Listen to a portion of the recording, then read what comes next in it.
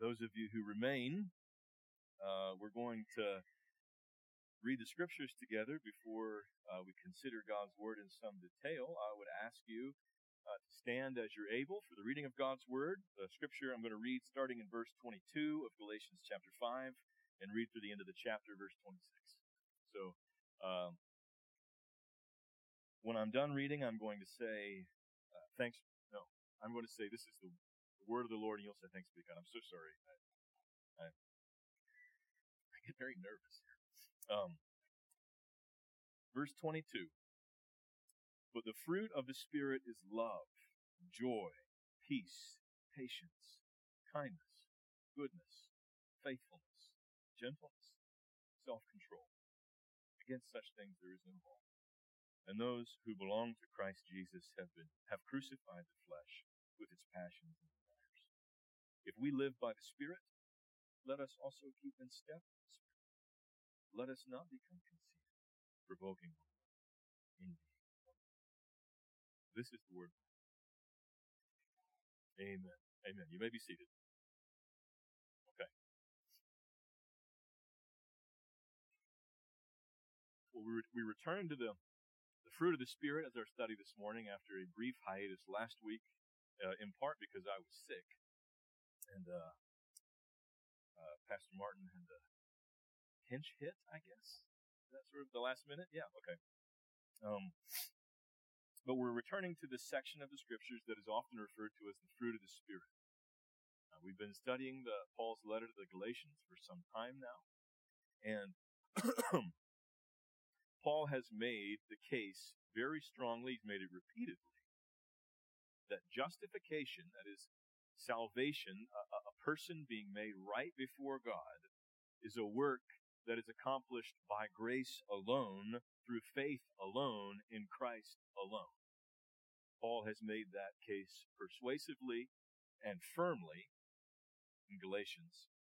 It is not by our works or by our religion or our religiosity that God is pleased with anyone or saves anyone or justifies anyone. Nobody can save themselves by their own work or lifestyle, but trusting in Christ alone and His grace to save. Now, the question that comes up when we talk about such things is, well, does that make how we live our lives now irrelevant? If it's not by how we live our lives then we're saved, does it matter how we live our lives? And the answer that Paul has given is, yes, it does matter. It is not irrelevant in the slightest, because trusting in Christ is not merely an intellectual or theoretical thing. Rather, it is intensely personal, and therefore it is intensely practical. To trust in Christ as our Savior, to know Him as our Lord, to be reconciled to God in Jesus Christ, is to be in union with Christ. It's to have a real connection with Him. In fact, it's to have His Spirit, the Holy Spirit, the Spirit of Jesus Christ, to really dwell in us. And for that to be borne out in our real lives. In other words, those who trust in Christ will walk with Christ as He walked. We will conduct ourselves in keeping with His teaching and His example and His character. We will live as His friends and not as His enemies. Therefore, real union with Christ has real results. A certain sort of results in a person's life. There's a certain fruit that is born in a person's life when they are a Christian. And these are the qualities that are here described as the fruit of the Spirit. They are the produce of the presence of the Spirit of Jesus Christ in a person. Now, we've been considering these one by one. We've talked about love and joy and peace and patience, and today we're going to give our attention to kindness. The fruit of the Spirit is kindness. Now, I've got 3 points if you are a note taker. First one, we're going to spend a few minutes defining what kindness really means here. Then we're going to consider the kindness of God towards us, and then we're going to consider kindness manifest in His people. So first, we need to define what exactly is meant by the word kindness. When I say kindness, what comes to mind? When I say you should be kind, be sure that you're kind. What's the mental image that comes up? Is there even a mental image? Kindness, I think, for some of us is a very positive but also very vague quality, isn't it? Sort of thing that we would generally attribute to somebody like Mr. Rogers. Truly a kind man, right? Something like that. But exactly what it is that is kindness is difficult to pinpoint and put our finger in. It's something maybe niceness.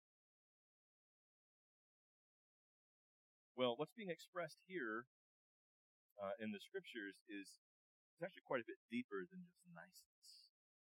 And it'll come as no surprise to you, and much more demanding than just niceness. For the sake of time, I will spare you a protracted word study here and just jump right to the conclusion. The word translated kindness here in our text, it communicates something of a compassionate and sympathetic posture towards someone. It indicates a warmth and a tenderness towards others. In his commentary on this text, John MacArthur describes it as a sympathetic gentleness directed towards others. Commentator John Eadie calls it gentleness, affability, a benign heart, and a soft answer.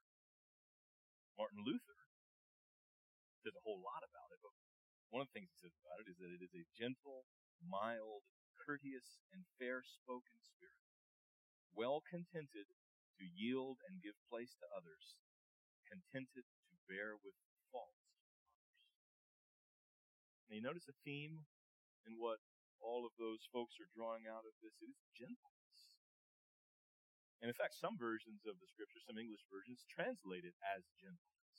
The way we have it translated here in the English Standard Version, gentleness is a few later on. Pastor Martin's going to preach a sermon on that text, gentleness, the fruit of the Spirit being gentleness.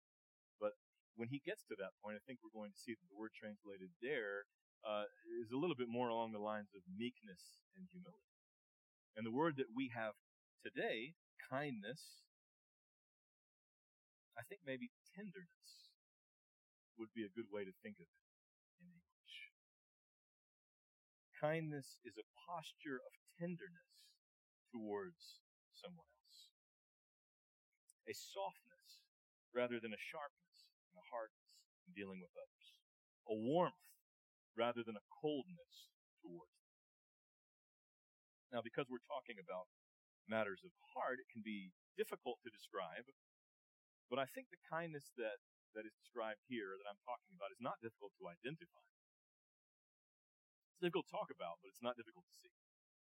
Imagine for a moment, I'm going to illustrate, and no surprise to most of you, I'm going to illustrate with a picture from the realm of parenting small children, because that's kind of my wheelhouse at this point in my life. Imagine for a second that you are a parent, and some of you have been in this situation. You have a 2-year-old who's sitting in a chair at the table, and the 2-year-old is pushing back from the table, rocking back on the back 2 legs of the chair. Some of you have seen that. You tell the child, do not do that. You're going to fall and you're going to hurt yourself. Don't push back in the chair like that. They stop, and then when you're not looking, they start pushing back again. And you look away for a moment to attend to something else. You hear a shout. You look over just in time to see this child in that moment of zero gravity. They've hit the tipping point, and the chair starts to go back, and let's say a glass of milk gets knocked over and a plate of spaghetti goes up, and then wham on the floor. You hear the head of the 2-year-old hit the hardwood floor.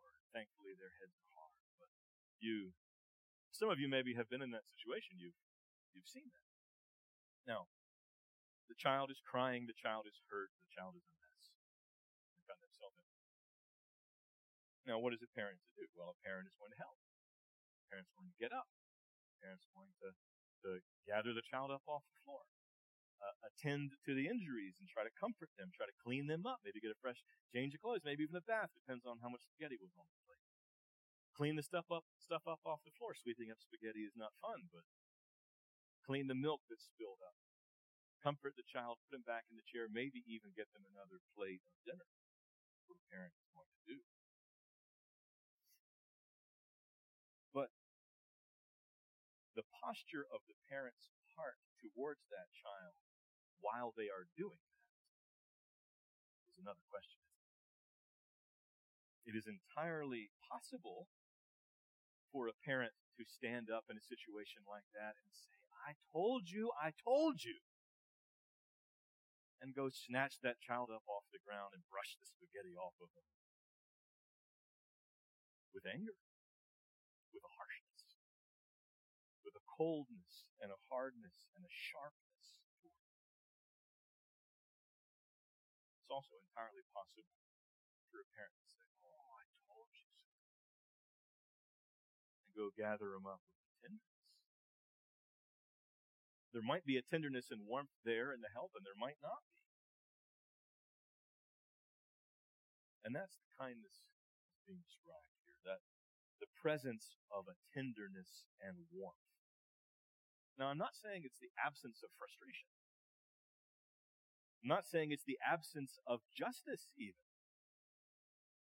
Every parent has tasted the deliciousness of irony when a child disciplines himself by falling off of something. I'm not saying you have to be completely ignorant of that. It's not even the absence of rebuke. It's not even the absence of discipline. But it is the presence of gentle, sympathetic compassion, even in the midst of it. That child might need to be told, I told you so. But how is it said? How is the one saying it? Is there warmth or coldness? Is there compassion or anger? Is there tenderness or hardness and sharpness? That's the presence of kindness. Again, it's easy to identify. I think children, you are very good at identifying it in your parents. There's a difference between go to bed and go to bed. It can be coming from a very hard place or from a tender and warm place. Parents, I think that you are probably pretty well skilled at identifying it in your children. There's such a thing as a rebellious yes ma'am. Have you heard one of those? Through gritted teeth, yes. I think probably many of us who are married, we're very able to identify it in our spouse. We are. It's very easy to identify the coldness and the hardness there, even when technically kind words are said. I think there are probably many wives in here that are very much aware when there is a sharpness in your husband's speech to them. There are many husbands that are very sensitive and aware when a wife is irritated and hard-hearted. We identify it in our friends, our neighbors, and our co-workers. We identify it here in the church. Presence of kindness. In our interactions with one another, in our conflicts with one another. Is there a tenderness and a warmth there, or is there not? You can even tell here in the pulpit. I'm talking to a lot of people here who've heard a lot of sermons over the years. I mean, you know that a sermon on kindness could be preached with kindness, or it could not. You probably heard sermons on the love of God that were preached with such a sharp edge. I regret to say maybe some of you heard me preach sermons like that, where there is a scolding tone speaking of the tenderness of God. That sort of thing matters. Friends, are we kind to each other? I don't mean that in a Mr. Rogers niceness, but I mean in a real tenderness and warmth to each other. Is the climate of our fellowship generally one of warmth and tenderheartedness in our homes, in our church? Are our interactions with one another characterized by sympathy and gentleness? I think no one would argue with me if I said that they should be. We should be. We of all people should be. We are worshipers of a kind and tender-hearted God. And we live because of the mercy of a kind and tender-hearted Savior. Now, I'll come back to us in a moment, but let's consider the kindness of God. This will be point 2. To say that God is kind, again, is one of those things that it really is a deeply profound thing, but in English, the way that it just comes across as so light and flippant. But God is kind. And again, I'm not saying He's nice. And I don't want to beat up on Mr. Rogers here. As an example, as a foil to the whole sermon, but it's not that kind of just a niceness that we're talking about. When we say God is kind, we mean that the living God of heaven, the God who is there, was there before any of us were. The Alpha and the Omega, the beginning and the end. That God is a real person. And in His personal heart and soul, there is a real, deep, rich, gentle sympathy and warmth and tenderness towards others like I've been talking about. That's not just the Scriptures testify about this. Psalm 145:13 very clearly says that the Lord is kind in all of His works. Let me read a couple places to you from the prophets that sort of express this a little bit. The tender heart of God towards sinners. This is in Hosea chapter 11. The Lord is speaking of the mercy that He's going to have to His people. In verse 7, He says, "My people are bent on turning away from me." Again, this is the voice of God speaking. "Though they call out to the Most High, He shall not raise them up at all." How can I give you up, O Ephraim? How can I hand you over, O Israel? How can I make you like Admah? How can I treat you like Zeboim? My heart recoils within me. This is God's word. My compassion grows, warm and tender. I will not execute my burning anger. I will not destroy Ephraim, for I am God and not a man. The Holy One in your midst will not come to that. Lord God speaks of the rebellious children of Israel that looks upon them and says, how can I give you up? My heart grows warm within me with compassion for you, my children. A more familiar passage, one of my favorite passages, Isaiah chapter 49. If you were at All Nations Church for years, I've read this many times. In Isaiah 49, verse 14, Zion says, "The Lord has forsaken me. My Lord has forgotten me." And then the Lord responds, verse 15. "How can a woman forget her nursing child, that she should have no compassion on the son of her womb? Even these may forget, and I will not forget. Behold, I have engraved you on the palms of my hands. Your walls are continually." This is the God of heaven speaking of rebellious sinners. A nursing mother might forget her child for a moment. I will never forget you. I've written your names on my hands. The walls, the city, your good is always before me. Friends, when the Father of all creation looks down on us, His sinful, fallen children, who've tipped the chair back, wounded ourselves, filthy in our rebellion, our foolishness, when He looks at us, His attitude is not one of coldness. sharpness, hardness, because we deserved everything we got. In fact, we deserve so much more. Rather, the God of heaven looks on us with tenderness, with compassion, with kindness. The heart of God is warm towards sinners. That's the point.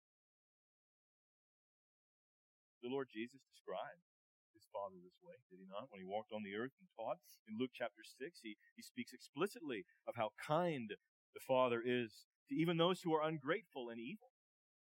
In Luke chapter 15, He tells that parable of the prodigal son, and the father is the one who rushes down off the porch to embrace his son and receive him.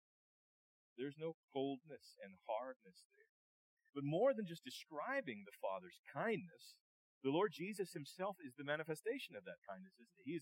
He is the radiance of God's kindness in His coming. This is sort of what Paul's referring to in Titus chapter 3 when he says, when the goodness and loving kindness of God our Savior appeared, He saved us. The kindness of God has come. The fact that Jesus Christ, who is God Himself, came to us in our need, the fact that He came, that He did not just stand in heaven with His arms crossed and a scowl on His face and smile, but rather He comes. Unasked for, He comes. And not only does He come, He comes in the flesh to bear our burden, to bear the burden with us, for us, and to do so willingly. To go to the cross, that's the ultimate expression of His kindness, isn't it? Of a tender heart towards sinners, of the warmth of God towards those who rebelled against Him. That He goes to the cross to pay for our sins. That He goes in our place. He says, let your condemnation fall on me so that you might live. There's the kindness of God. Now, we know that He is not devoid of justice, not even devoid of anger. I mean, this is the Christ who turned over tables, who pronounced woes and warnings and condemnation. But it is also the Christ whose heart is clearly tender towards those He comes to save. This is the Christ who stands outside of Jerusalem days before the crucifixion and weeps. Remember that? He comes to look upon the city. My heart would be in my throat if I came to be crucified and looked down at the city that was going to do it. I'd be steeling myself to get through the trial. What is Christ doing? He weeps for me. Oh, Jerusalem. That tells us His heart. This is the Christ who, in the act of the crucifixion itself, while He's being nailed to a cross, He prays for those who are doing the nailing. Forgive them, Father, they know not what they do. He wasn't doing it through gritted teeth. He wanted them to be forgiven. That's why He had come. That's the tender heart of God. I've said this to you many times before, but it is so important that we remember that that is who Jesus Christ is. It is so important that we remember that that's what He's like. Tender-hearted and warm with compassion towards sinners. Not in some silly surface way, but in a deep and rich and life-giving way. The heart of God, the heart of Christ, is a heart that is tender towards sinners.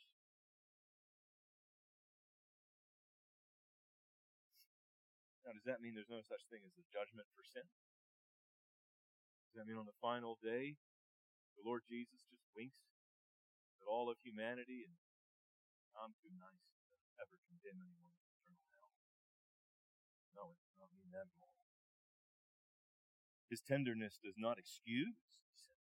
All who do not come to Him for mercy will perish in sin. He is the way, the only way. But it does mean, friends, now listen to me, it does mean there has never been and there will never be a sinner who comes to Him for mercy and finds a cold shoulder. There will never be one who comes to Him and finds a hard heart. There'll never be one who comes to Him and finds sharpness instead of tenderness. finds him unwilling to forgive. Now, there may even be some here in this room in the hearing of my voice who will find themselves in a place of judgment on the final day. But listen, it won't be because of a lack of kindness. It won't be because of a lack of tenderness. It won't be because of an unwillingness to forgive in him. It won't be because of his unwillingness at all. It will be because of yours.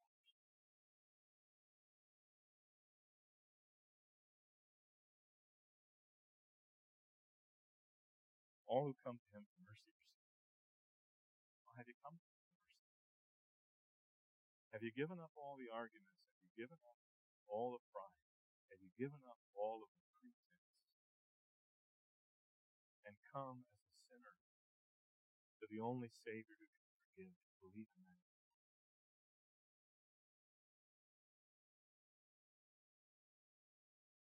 That is who he is. He is kind today. He is kind forever. The heart of the one who died on the cross for us has not changed and grown cold over the years. He is tender-hearted towards his friends. You are Christians here. Have you sinned against him?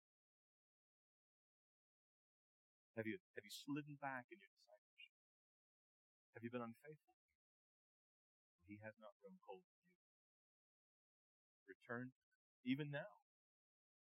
His heart is still tender to you. The cross makes that crystal clear. I mean, we think about it. Will he who died for you turn you away when you come to him?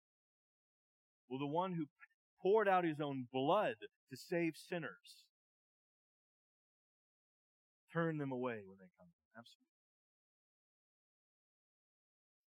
Never. This is who he is and will always be. And this is why the fruit of the Spirit, his Spirit in us, is kindness. The third point here, the last point that I want to make, is the kindness of God manifest in us by the Spirit. The Spirit of Jesus Christ, this kind Savior, is put in us at the new birth, dwelling in us, renewing our nature, his own Spirit. So, of course, his kindness, this tender-heartedness and warmth that we're talking about, it is to be manifest in his people. Not perfectly, not instantly, but really and progressively. Put it another way, Christians are to be kind. Now, that might sound obvious, that might sound flippant, that might sound simplistic. Again, remember, I'm not talking about just a niceness or personality. Not a veneer of politeness where all we do is smile and flatter each other. No, we are to speak the truth to one another, are we not? The scriptures are clear about that. But how are we to speak the truth to each other? The scriptures are clear about that too. We're to speak the truth to each other in love. We are to speak the truth to each other. We are to interact with each other, relate to one another with the tenderness and sympathy and compassion and warmth that characterized our Lord. We are to be kind to one another. Not just when we feel like it or some of the time. That's the way the world operates. The scriptures are clear about this. I mean, I won't read a bunch of passages to you. I'll read a couple passages to you. But you think about when the Apostle Paul starts to speak, the Holy Spirit starts to speak about relationships in the home in Ephesians chapter 5 and chapter 6. The way husbands are to treat their wives, the way wives are to treat their husbands, the way parents are to treat their children. Friends, it is this kind of tenderness and kindness that he's speaking of. Listen, brothers, you're to love your wives. You're to be tender to them. Our brother Don, a few Saturdays ago, spoke at the men's prayer breakfast. And he said boldly, brothers, you're never to be sarcastic with your wife and say cutting things. And that cut me like a knife. I don't think Don was intended to beat me up, but there were many brothers in there. I mean, who can argue with that? We'll love our wives. Not to be sharp, not to be cruel, not to be severe. Our wives, I know. Well, I don't know. I can only imagine how irritating it must be to married couples sometimes. Oh, but you're to be tender with your husband. You're to be merciful to him, patient with him, and warm to him. Yes, he does not know how to load the dishwasher properly. That is true. Don't come at him with words like a knife. Be kind. Oh, parents, be kind to your children. Speak with a tenderness and a warmth and a compassion to them, even as you discipline them, even as you rebuke them. Don't communicate to them that they are an irritation to you. Oh, and children, speak with kindness to your parents. Speak respectfully to your parents. Honor them in the way that you talk to them, in the way that you treat them. Be tender to them. Know they are not perfect. Sometimes they say things that are inconsistent. Sometimes they make promises and don't keep them. Sometimes they make mistakes. Sometimes they sin. Do not seize upon their sin and use it to stab them later and shame them. Be kind to them. Be tender-hearted. That is to be the character of our homes. And friends, it is to be the character of our church. It's not just in family relationships that the scriptures speak about these things. In Ephesians chapter 4, we read this. Paul speaks to the whole church. Do not grieve the Holy Spirit of God, by whom you were sealed for the day of redemption. Let all bitterness and wrath and anger and clamor and slander be put away from you, along with all malice. Now listen to this.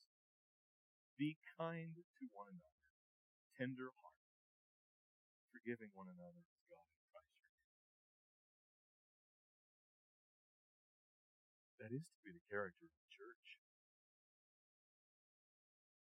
One of the passages that often weighs heavily on my heart, and I have prayed many, many times, is 1 Peter chapter 3, verse 8. Finally, all of you have unity of mind, sympathy, brotherly love, a tender heart, and a humble mind. Have sympathy, a tender heart, and a humble mind. This is the will of God for the church. This is the will of our Savior for His people. Not just in some of us sometimes, not just in those of us that share the temperament and personality with Mr. Rogers. All of us. All the time. To relate to one another with kindness, with a tenderness. And friends, the reason for that is because for Christians, kindness is not merely a matter of personality or circumstance or lifestyle choice. It is part of our identity in Jesus Christ. Our new identity in Jesus Christ. Jesus Christ, His person united to us, His gospel, it makes us kind. I don't mean that automatically or mystically or arbitrarily, as if we put our trust in Christ over here and then kindness just springs up over here out of the ground in an unrelated way. I mean really, actually, organically, as we believe in Him, as we lean on Him and trust in Him, we are changed to be made kind like Him. The tender-hearted kindness of our Savior is manifest in us as we believe His gospel and trust in Him and His tender mercy to us. Now let me give you a couple, I'm almost to the end of what I have to say, but let me give you a couple very specific sort of ways this dynamic works. I'll just give a couple examples. There are many ways to think about it, but you think one of the ways, much of the hardness and coldness and unkindness in the world is the product of pride. We know that. I'm significant and you're not. I'm not tender towards you. I'm not warm towards you. I'm not compassionate towards you or sympathetic because you don't matter. I don't care. Or what you feel. I don't care about your needs. I don't care about you. I care about me. So why would I be kind to you? We don't think that out loud, of course. But that is very much the dynamic of the heart. That's in the world why much unkindness exists. But friends, we know that the church is not like the world in that way, is it? It is not so in the church that I'm significant and you're not. The cross solved all of that, didn't it? I mean, what does the cross teach me about myself? My great significance? No. The righteous Son of God dying on the cross in my place teaches me that I am nowhere near as impressive as I imagine myself. I'm nowhere near as good and righteous and worthy of glory as I thought that I was. In fact, I would be a condemned sinner and a condemned sinner only. And not only that, but the fact that Jesus Christ is there dying on the cross, not just for me, but for all of his people, for all of the church. What does that say about you? It says that to him, you're just as significant as I am. It says that to him, his heart of love towards you. If it were only you, he would have gone to the cross to die for. That has a great corrective power, opening the door for us to be tenderhearted. I'll illustrate this very quickly. Something just came to mind. When I was an intern here 15 years ago, some of you remember that, I was a much younger man. In fact, I was exactly 15 years younger 15 years ago. Yeah.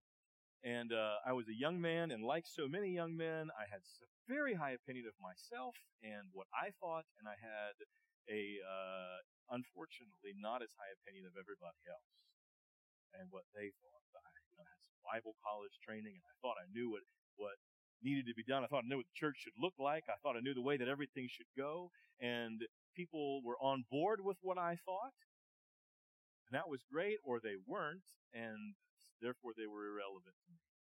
Or maybe they didn't like what I thought, and then they were a problem. No, I didn't carry myself that way. I don't think I would have even said it that way. But looking back now, far too much of that youthful arrogance was in my heart. And it was a few years later, I remember it vividly, in reading Acts chapter 20, verse 28. The Apostle Paul tells the elders in the church to care for the flock as those for whom Christ died. Dawned on me. There's absolutely nobody in the church who is irrelevant or an obstacle to the work of God. The people in the church are. The people in the church are the beloved, for whom Christ died and poured out his blood. My heart broke for the church. The gospel cured me of hard-heartedness. You see what I'm saying? The gospel, we're all very much level at the foot of the cross. There's nobody in here who is a nobody. Because Jesus Christ poured out his blood for sinners. Jesus Christ himself did not consider equality with us to grasp on and then himself. We're to have a mind like him, considering others more significant than ourselves, very much being tender-hearted. I'll give you one more, quickly, one more specific way this works. Much of the hardness of heart, coldness, I think, that we see around us in the world is not just because of pride, it's because of pain. Because I've been hurt, or I'm afraid of being. Something has wounded me, or I anticipate somebody wounding me. And there's a certain sort of hardness that is a refuge, defensiveness. There's a hardness of heart and a coldness as a survival technique. Come as a stone, shut myself off so that I won't feel that way. I think probably many of us have experienced this in one relationship with another. Well, again, the gospel is a cure for us because it is not so. We have another refuge. We have somewhere else to go other than hardness of heart and coldness when there's pain. I'll illustrate this also.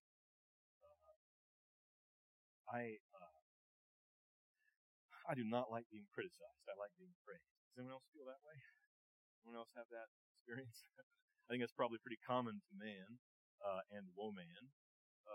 But I do think sometimes I have a particularly bad case of it. people pleaser, and I like when people say nice stuff about me, and it keeps me up at night when they say mean stuff about me or what I think.